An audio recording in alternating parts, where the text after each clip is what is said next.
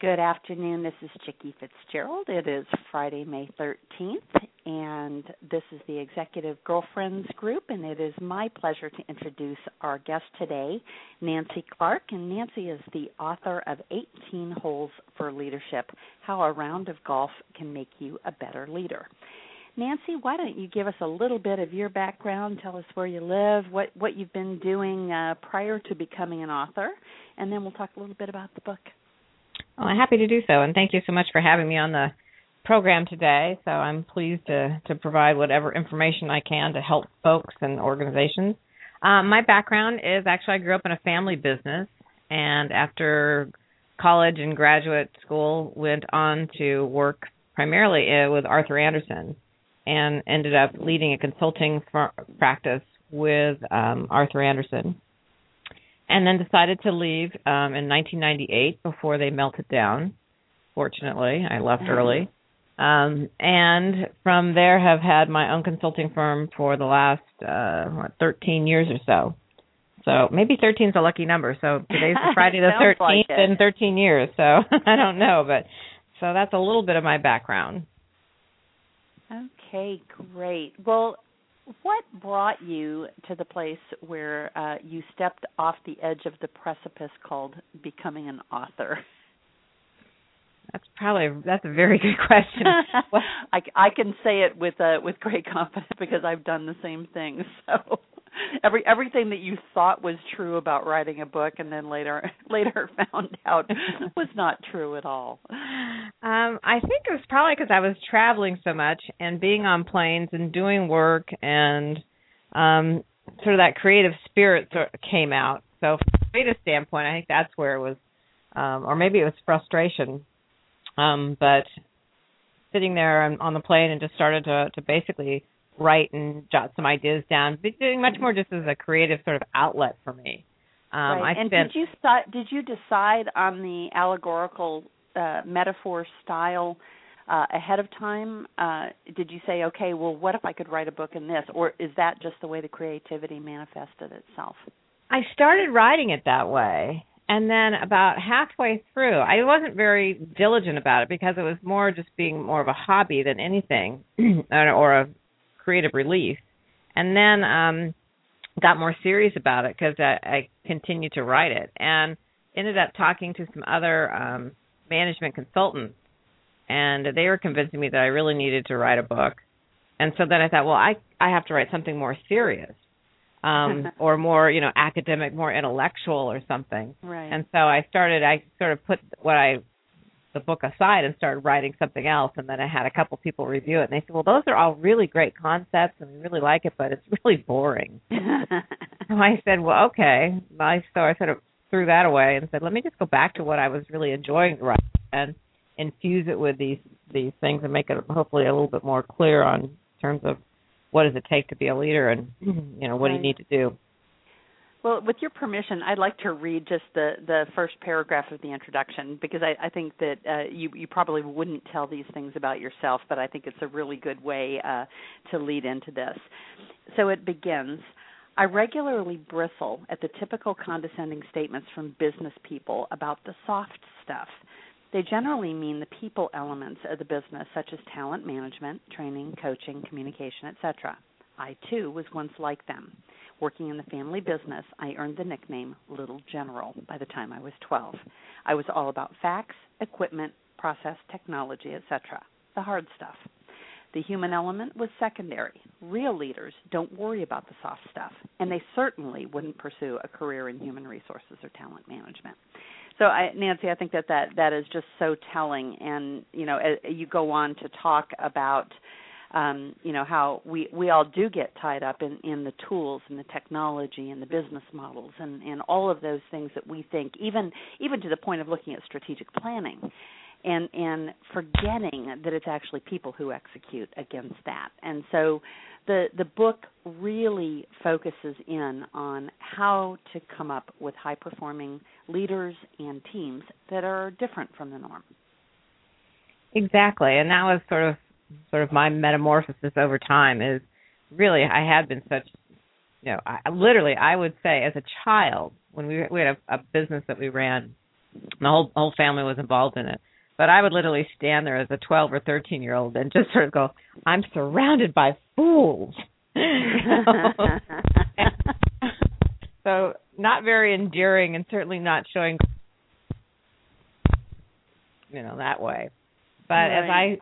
as I ended up doing quite a bit of work through college and also doing work in other businesses, and then doing a lot of strategic planning and working with clients through Arthur Andersen, it really became clearer and clearer to me when you worked with good managers and good leaders what a difference it made.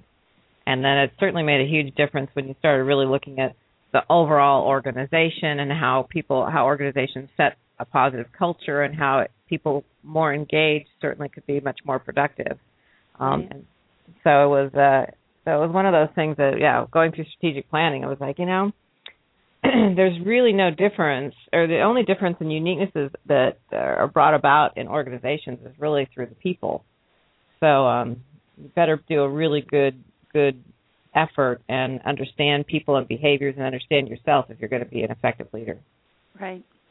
Now, normally I'm interviewing people who have written those tactical kinds of books that have a fairly easy to follow outline that talks about all of the different components. Now, when you're talking about an allegorical novel that's using a metaphor, I think we will approach this just slightly differently. First of all, we probably should have asked those who are on the call live to tell us, which ones of them are golfers and which ones aren't, because, quite often when you have a metaphor like golf, if you're not familiar with some of the terminology, you can get a little lost in that. And last week we had a very, very interesting guest who had used the terminology about power tools, and she related each of the different kinds of power tools to different skills that we need to have as leaders.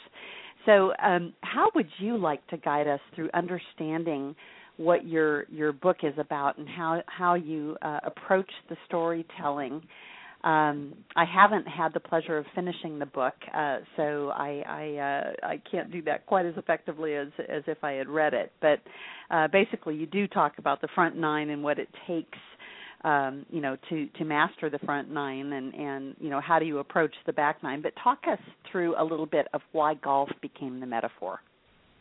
Well, shamelessly, I wanted to reach as many business people as I could and throw a way that would make it more sort of edutainment, so to speak. And so I am not if you see me on a golf course, you would know that I'm really not a very good golfer. I play maybe 3 or 4 times a year if I'm forced. So the story or the fable that I created was basically on, using the golf metaphor to help with sort of laying out some of the lessons learned and the things that I've seen over time. I've spent a lot of time working with a lot of dysfunctional managers, and I distinguish managers from leaders. They definitely were not people-oriented. They didn't know how to really inspire and motivate and create the right environment for people. So I just sort of began to think that, that would be a good way to sort of maybe connect the business elements and the leadership elements to a story and to talk about it. And so it's really based on a lot of my experiences and sort of the characters, and there are compilations of a variety of clients that I've had. And so for those who have not read it, it basically looks at taking a consultant named Sam, or Samantha, Sam for short, and she ends up being called in by a CEO, president of a company, who she's done quite a bit of work for. And as he takes on his new position as president, CEO, he has a leader, a COO, that he feels is not very effective, who is actually having fairly high turnover in his group and is just not sort of towing the party line.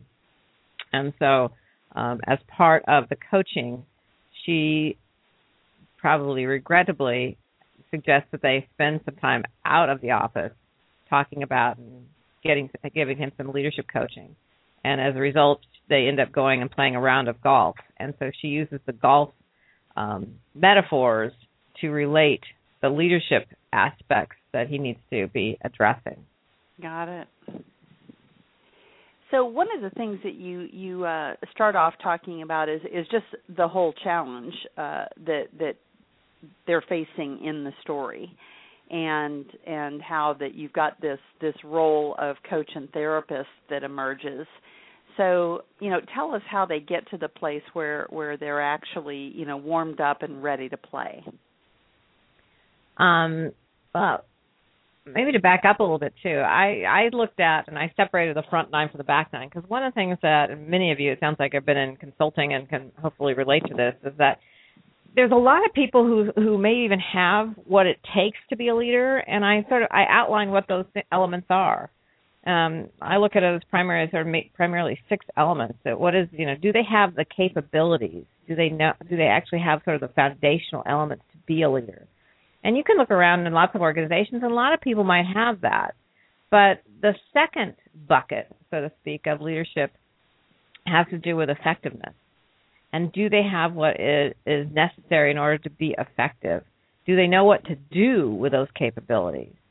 And that's where we see a lot of managers who never really rise to the level of leaders, because maybe they have some of the capabilities, but they don't have the effectiveness elements that go with it. Right. I don't know if that sort of answered it for you. Yeah, absolutely. So once you lay out what is necessary, so in having that capability and effectiveness, you proceed to talk about the guiding values that people have. So what can you tell us about the dialogue that goes back and forth during that?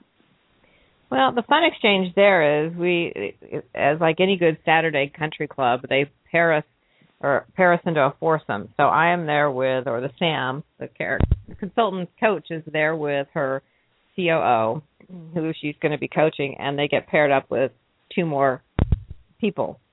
And as one of the primary elements is the guiding values. And so one of the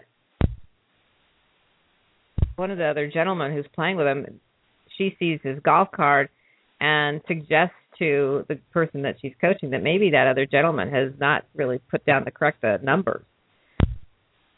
Right. He then,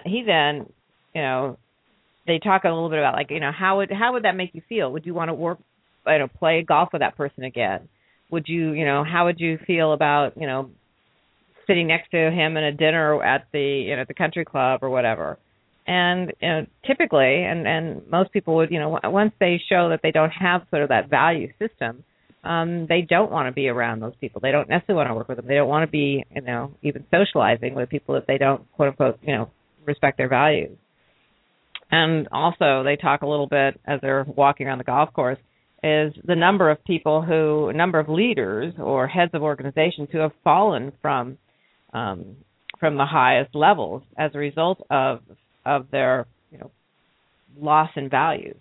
I was writing this towards the end of the whole Bernie Madoff thing. So just talking about Bernie Madoff or Bernard Ebbers, who was the CEO of WorldCom, and we just go through a whole host of those, Jeffrey Skilling and from Enron, and Dennis Kozlowski from Tyco. I mean, you just see all these major falls from glory, so to speak, and it's really some of the major creation that are causes of that is they sort of throw their guiding values under the bus. So they really don't have clear guiding values. So we talk about that, and it's just in terms of relating it in golf, and then what would that mean in terms of business. Right, and the next one I find interesting. It's the whole notion of self-awareness, and the subtitle of the chapter is Duffer or Driver. And is this taking a look at what people believe about their own leadership skills and the disconnect between the reality? Yes, and a lot of it is what I look at as almost the emotional intelligence factor. I mean, do they have self-awareness? Do they know how to understand who they are and then understand others, and to be able to adjust their styles in order to be effective? So many people, as I run into, that seems to be one of the next big flaws or gaps in their areas. How do we help them become more self-aware and how to work more effectively with other people? Got it. So that really takes us to the next story, which is all about listening, and then of course learning from the ability to listen, and then figuring out how to engage others. That it's more than just showing up. Yes. Yes. So getting, one of the things that we find, and again, I would suspect your audience would agree, that when you've worked with, again, high-level managers or managers that are maybe not quite effective, a lot of times they feel like, especially the younger ones or less mature ones, or don't have the emotional intelligence, they think they need to know it all. They're embarrassed by showing any sort of chink in their own armor, that they're not really engaging other people, and they feel like they have to be the answer person for all things, rather than really asking questions and developing the skills in their own people or their direct reports. So we go through that as well, as being able to listen, engage, and learn, and even the top pros in the golf world, have a slew of entourage or team members and coaches and people that they listen to, and still they have to make their own decisions, and they're still out there in the tournaments doing the actual stroking of the ball themselves, but they're certainly using a lot of support and coaching and listening and engaging others to really become more effective. Got it. So the next one is all about networking, and No Leader is an Island is the subtitle for this particular section. So what were they exploring there? Was there a tendency for one of the players to want to be on their own and to think that they couldn't interact with those that they worked with? And well, that was the bottom line message: is that as you go up the organization, and as you learn how important your network and your relationships are, that is the critical piece of it. So being aware of who all is around you, if you're a frontline supervisor, starting to meet the other frontline supervisors. As you go up the pipeline, as you become more managers of managers, a manager of managers, that you understand and learn and meet more people in that breadth as well. So as you go up the ladder, as you definitely become higher level managers, you definitely want to have not only internal, but you definitely want to be building that outside network. Hopefully you're doing it from the get-go, whether it's college or high school or whatever, but you're building those networks. And the same thing is important when you're using that analogy with golf. Got it. So then you talk a little bit about competency. And I've heard so many times when people will describe certain people in leadership roles that they've really just faked it until they made it. That they don't really have what it takes. And you can't know everything about everything. So you have to. But I think when you're looking at leadership and you're looking at going up the pipeline in larger organizations, you certainly have to be competent in some key areas, and you have to, if you aren't, and the other things sort of build upon that too, that if you also have to be able to listen and learn from others who are the specialists in those areas. But competency is a critical area, and sometimes it doesn't translate to different industries. I think in the book we use Nardelli, who came out of GE, took over the head of Home Depot. From the outside, it looked like this is a great hire, but he did not have retail experience, and you saw him implementing a lot of more GE types of methods in an environment of retail that was not going to fly very well. So clearly a competent, intelligent person, but definitely did not do well in a whole other environment. So his competency in that new industry was just not there. So competency is obviously critical, and you can do everything else well, but if you don't have the competency, there's a major hole that somehow you have to plug or develop or take a different position. Right. So by the end of the first 9, they're pretty exhausted, and so then the next chapter you're talking about courage and passion. So before they get to the back 9. Yeah, courage and passion is obviously critical. I mean, it's one of those foundational elements that if you aren't willing to step up and take the risk or step up and and be passionate about what you're doing, it's going to be hard to develop passion amongst your team. So it's that courage to make decisions. It's that passion about what you care about, what you're doing. And those are all the critical parts of what we look at in terms of leadership and promotability, so to speak.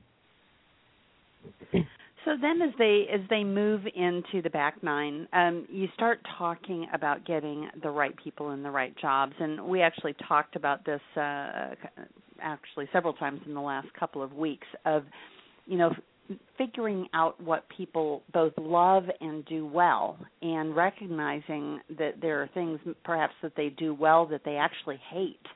And that they continually, allow themselves to get put into those things that they do really, really well, but, that just don't, bring out that passion and creativity. Exactly. And I look at it as almost a pie chart of all the different things that make up a person. And if I'm looking at helping a client identify what's the right profile of people or person that they should be bringing in, and you definitely want to look at intelligence. You want to look at education and training.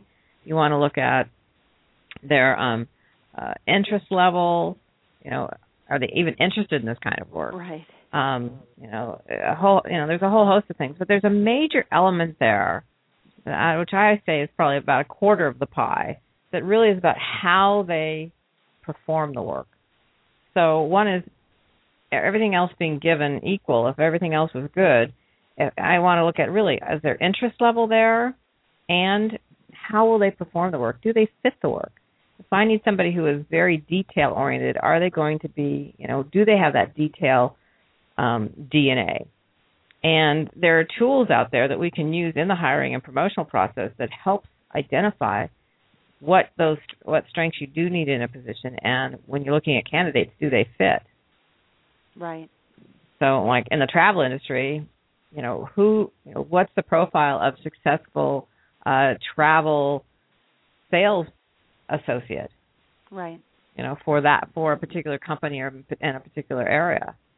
There's tools out there that we can use that helps us identify that, and we can then, by looking at that and studying it and using these human capital analytics, we're able to actually identify, here's the profile that you should be hiring to based on your company. Right. Did I lose you? You hear me? Yeah, now I can hear you. Okay. So we're able to actually identify those things, and also at the same time help leaders understand and build more self-awareness to understand their own patterns and profiles so that they can actually hire people that are going to be successful, put them in places where they're going to succeed versus fail. Right. They can do that ahead of time, yeah. So it makes a huge bump in sales. We see the top performers in a lot of the studies that we do will be, when we start looking at their personality and their profiles, see a huge bump in terms of they may be producing sales of 2 to 3 or 4 or 500% or more than the lower producers, and there may be something distinctly different in terms of that profile that we can identify. So rather than keep hiring people who are going to not be successful and be in pain in the positions, we can help them identify what's the right person to get to the right job. Now, this next one is one that really resonates with me because in my consulting practice, we do a lot of high-level strategy work, which by its definition means that we're typically dealing with the C-level individuals. But it's so amazing to me that not only do we have companies that don't share the strategy with all levels within the company, and they don't work to create that shared vision, but they actually don't align the metrics. They don't align the rewards and the metrics with what the goals are. And I mean, it sounds so extremely intuitively obvious that you should do that. But the title of this next chapter is actually Don't Expect Great Results If You Play in the Fog. And even those of us who don't play golf, can really visualize that. So talk to me a little bit about that part of the book. Yeah, I mean, that's a good example where, the players get to have a chat about being out there, and so they end up getting challenged a bit. So they're good good guides in the book to go along with some of the things I throw at them because they were very interested in sort of having this ongoing discussion as we walk around the golf course. And one of the things I have them do is actually blindfold them, and they then get to golf or tee off and see how well they do. And then talk about, how fun is that, and how well does that, does it help them get to their goal? And we obviously correlate the fact that, if you can't see where you're going, how do you know you're going to get there? And so when we start to talk about, how well does that whole shared vision cascade throughout your organization, a lot of them realize, geez, we're not doing a very good job on that. So, yeah, they definitely, if you think about it, in anything, whether it's school, whether it's business, whether it's sports, if you don't know what the goal is, it's going to be hard to get there. Exactly. But, again, it's just amazing to me how many companies don't see that. Or, they've had the same goal and the same vision for, the last 10 years, and they haven't tweaked it. They haven't, dusted it off and said, is this still the right thing? In my industry, we're right in the midst of kind of a decomposition of the whole distribution infrastructure in travel, and some consumers may have read about it in the news, but people like American Airlines are bringing suit against one of their major distribution partners. In fact, a company very similar to one that they actually created themselves and spun out, and you've got US Air also doing the same kind of thing against another one of the distribution companies, and where all of these players aren't getting along and don't see the value in the other parts of the value chain.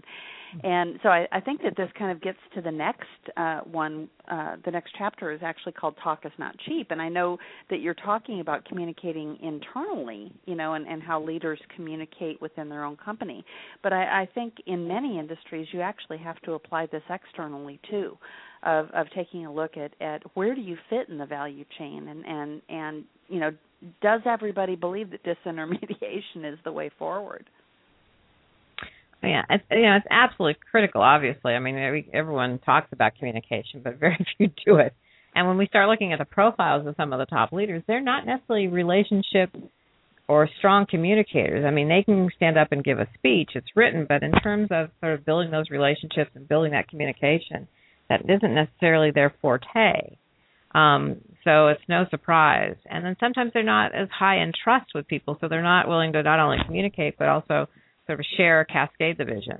I mean, some of them, as you probably run into, there's still a lot of old school where let's just get the top couple guys and we'll go off site, we'll create the vision, and then we'll lock it up because we don't want anybody to know about it because we see it as, a big competitive advantage that we don't want others to know about. Well, right. I always go to them, it's like, you don't think the other guys are just as smart?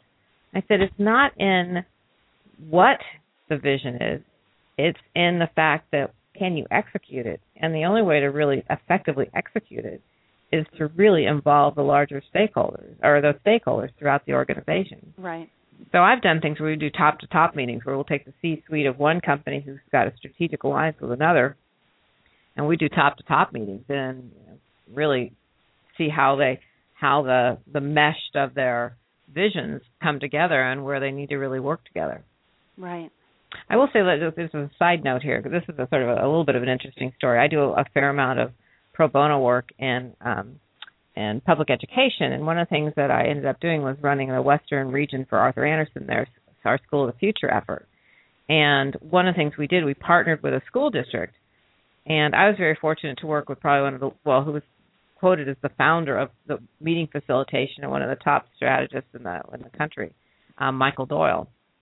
And we started a process working with the school district, which you can imagine there's so many constituencies there, and bringing them all together, from parents to students to teachers to administrators, so on and so forth. And one of the things we did is we took the core group, took them through a process of visioning, a 2-day visioning process, and then we ended up cascading that through and ending up having about 1,200 people from the community go through it, through different various sessions of it. And at one point where I really knew it really had taken hold was when the superintendent really owned it. And what he did at one of the meetings, it was a board meeting, and we had created not only a vision, really big gestalt of a vision, but also a profile, what the graduate profile should be in the year, whatever it was. It's been many years ago. And during one board meeting, the board members were starting to sort of waver, and they were not going to fund. This is, again, before all our current economic crises. But they decided they were not going to fund, say, foreign education, foreign languages in the junior high level. And all of a sudden, there's sort of a commotion going on at the table, and the superintendent is sort of shuffling around and asking stuff. And finally, the board meeting sort of stopped and asked the superintendent, like, "What are you doing?"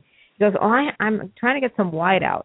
Because if we're going to stop doing that, then I need to go white it out off of the community vision of what we want for our schools. And then every time that we sort of waver and decide we're not going to go along with what the community has asked us and told us what they want, we're going to start, whiting that out. So pretty soon we won't have any vision." And so it went from like a 0-5 vote to a 5-0 vote in a matter of minutes. But the power of the vision was that the community had come through, and now the leaders were the stewards to make sure that vision happened, and everybody in the community was supportive of it, bought into it, and expected it. Right. So that's very powerful. I was going to just share another quick story about if you are ever in a quandary about what you need to do in business, go ask your local grade school if you can teach a short course on business to the 4th grade, and go in and tell them your business problems and let them try to solve them. I did that several years ago. We had to close down a business that I had raised a lot of money for, and we had built out technology. And I knew we were going to have to shut it down, but I was teaching my daughter's 4th grade class about entrepreneurialism. And don't you know that all the things that they said to do were precisely what we should have, but without all the politics and the angst. So that's my educational story. So we already talked a little bit about aligning the right incentives, which, the next chapter, and I love the analogy here at the front about that a leader is really the organizational chiropractor of getting everything aligned, and I think that is so important. But it ties in also to the next one, which is all about providing the right resources. And the title of this one is corporate smoking something? So I would love to know what was behind that one. Well, there's a lot. Well, I'm sure you've got a whole host of stories as well, and maybe everyone else on the phone too, where we do these just incredibly insane things in organizations where they, we're going to go, we need to cut 10%. It's like, really? Okay, well, we understand there's economic bad times, and we've all got to pull our belts back. And I have one large client right now that I'm working with, and sitting with them just the other day, and they cut 30% out of people out of their group, and they're transitioning out. However, they did not cut 30% of the work. So people are just at their wits' end. They're tired. They're exhausted. There's a chance of impact on safety and everything else, which is a huge deal for this organization. So it's that insanity that occurs constantly in organizations. Where I work with another consulting group, where the whole intent is we can show incredible results by going into very large companies and help them if they do need to cut amazing amounts. There's one gentleman, he has a client back in the Midwest, and they went into, I think it was a big utility company, and was able to cut, $700 million or something out of their budget. But he does it in a very, very very collaborative way, and we do it from the ground up, where, they get to really identify. You have to get the buy-in of the board and everybody else, and they can go to the street with, here's what we're going to be cutting.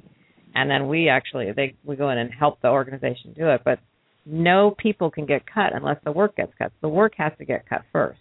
Right. And generally, it's all this other sort of fat stuff that everybody on the front lines knows that there's this silly waste going on, and you can cut things out that way.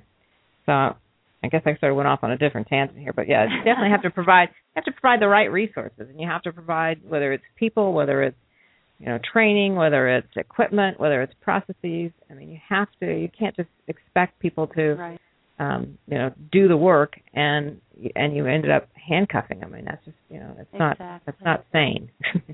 So again, in order to be able to be effective, you then have the right people in the right jobs. You've created a shared vision. You're now all communicating. You've aligned the right incentives, provided the right resources, and so the last piece of it is execute, monitor, and improve. So tell us about that. Well, and a lot of this is obviously coming out of Deming. I became a very strong proponent of Deming and the management philosophies he had. And you really have to be a learning organization. So you don't just think that you've done it and you're done. You definitely have to keep monitoring it, reviewing it, improving upon it. Whatever you learn, you want to implement and adjust and change. And you really want to make sure you're using good data to analyze. Are you improving? So many organizations are just sort of into the flavor of the month club, and so we didn't do that. That didn't work, so let's throw this out and try this over again, or come up with something new. And so you get a lot of this herky-jerky stuff going on in organizations where they're not really learning. They're just jumping from one thing to another. And, I always say, we really, this is a business. We want to make it profitable. We want to make it a good. Let's learn from what we're doing, not just keep changing. And it doesn't mean you don't change on occasion, but you certainly want to be much more of a learning organization. Okay, so as they move on to the 19th hole, which for those who do play golf, that is actually when you circle back to the clubhouse and everybody grabs a cold one. You take a look back at where we started, and you talked about those things that were the leadership capability elements. So the world-class leader has to have those guiding values, and that's self-awareness, listening, learning, and engaging others, expanding their network, having that level of competency and surrounding themselves with competent people, and then having the courage and the passion to do what they need to do, and then combining that with those elements of leadership effectiveness that we just went through, right people in the right jobs, creating a shared vision, communicating, aligning the right incentives, providing the right resources, and then executing those plans, monitoring and improving, which are the whole elements of effectiveness versus just capabilities. And that when you have those things all together, you do end up with success. So at the end of the book, you talk about looking back and, 1 year and many holes later, the dialogue that goes on between the ones who had played golf that day. Yeah, and the most interesting, or the most interesting one, I think, is the fact that we go back, and these are based on some real examples or real composites of people. But the person who originally was needing the coaching, I always look at it's not just him; it's also his team. How to make them all integrate and work together, and then also his boss, the president. I mean, his EQ was not as high as it needed to be as well. So how for him to really better understand each other and to work more effectively together so that down the road they honor and use each other's strengths versus looking at those as weaknesses. Right.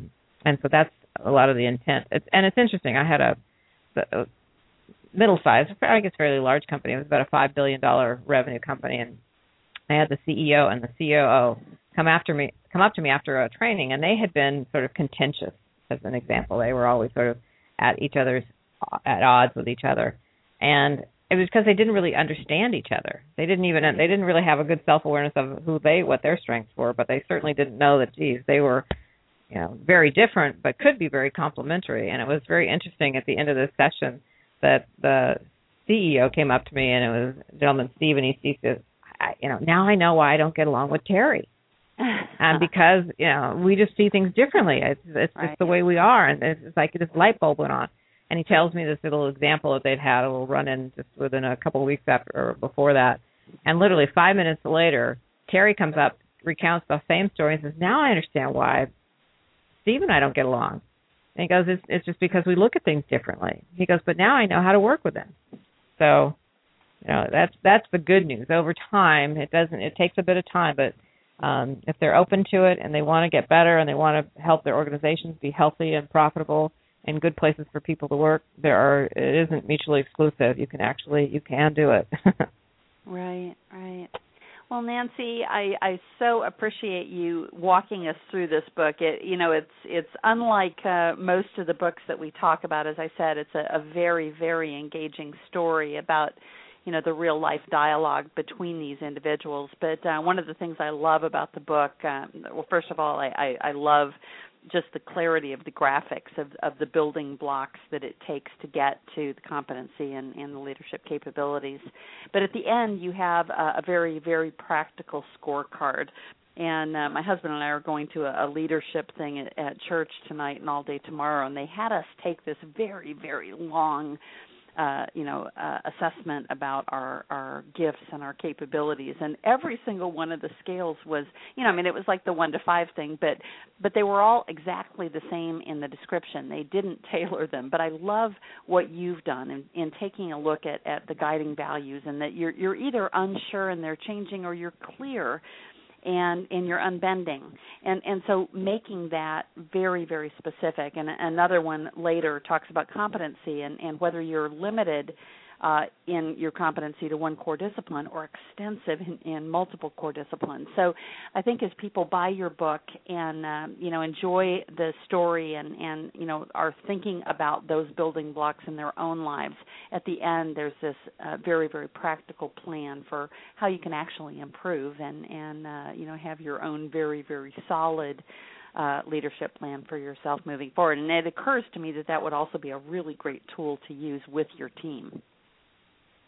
Absolutely. So it does. It gives people a good sense of where they are as a group or as an individual, and there's areas where we really need to come together, and there's things that I need to work on individually or I need to work as a team. So definitely, the intent was to give some sort of good tools that people and organizations could take forward and expand upon and make better, but at least start a dialogue about it.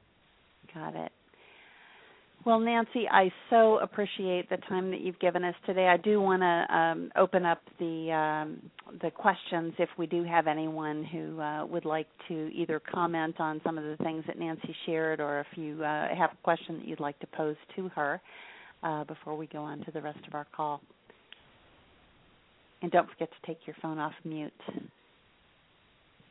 Nancy, hi, this is Carolyn. Looks like we're in the same area here in San Francisco. Oh. And I'm really impressed at how comprehensive the topics that you're covering are in terms of leadership. You really seem to get your arms all the way around it, which is impressive. As you think of the different engagements you've been involved in, the different clients, if you look at the different principles that you've outlined, are there a couple of characteristics or as you evaluate them and what they're lacking and what they struggle the most with, are a couple characteristics that really come to the fore as universally the toughest principles to put in place, or is it fairly evenly distributed? I think, the tougher ones, I'm always hoping that they have guiding values. Now, they may not have articulated it, but you definitely, if they don't have a good value system, then it's hard to put that in place. I mean, either they've got integrity or they don't. So that's a really tough one, but that's pretty easy one to sort of analyze fairly quickly and then decide, I'm not sure I can't fix that. Now, if it's just because they haven't articulated or they don't know how to apply it as well, then you might work on that. I find in leaders, some of the biggest issues for them is really that self-awareness. They think that there's a large portion that they think that everybody should be like me because I'm great. And that's not true. If you had everybody the same profile, most likely the business would not succeed. So getting that self-awareness and getting them to start to recognize that there are very strong complementary gifts and strengths that you don't have that you do need in your organization. And there's some that, depending on where you are in your S-curve, so to speak, that you might need more at certain times than other times. So I think, to me, those are some of the key sort of capabilities that they need right off the bat. And those sort of play out throughout the rest of the areas of listening, learning, expanding the network, and that sort of stuff. And then I think they have a hard time translating to the actually, what do you do with this? I mean, they really need to get the right people in the right job. And again, that has to do with if they've got that self-awareness and recognize they need different types of people other than themselves. Mm-hmm. I mean, I'm really, so, sort of examples, but, before I was sort of enlightened, I might just want to hire people that are like me, short, dark-haired, annoying, high authoritative, bossy people. That probably isn't going to fly. So making sure that they get the right people, the right jobs, and then release the whole thing.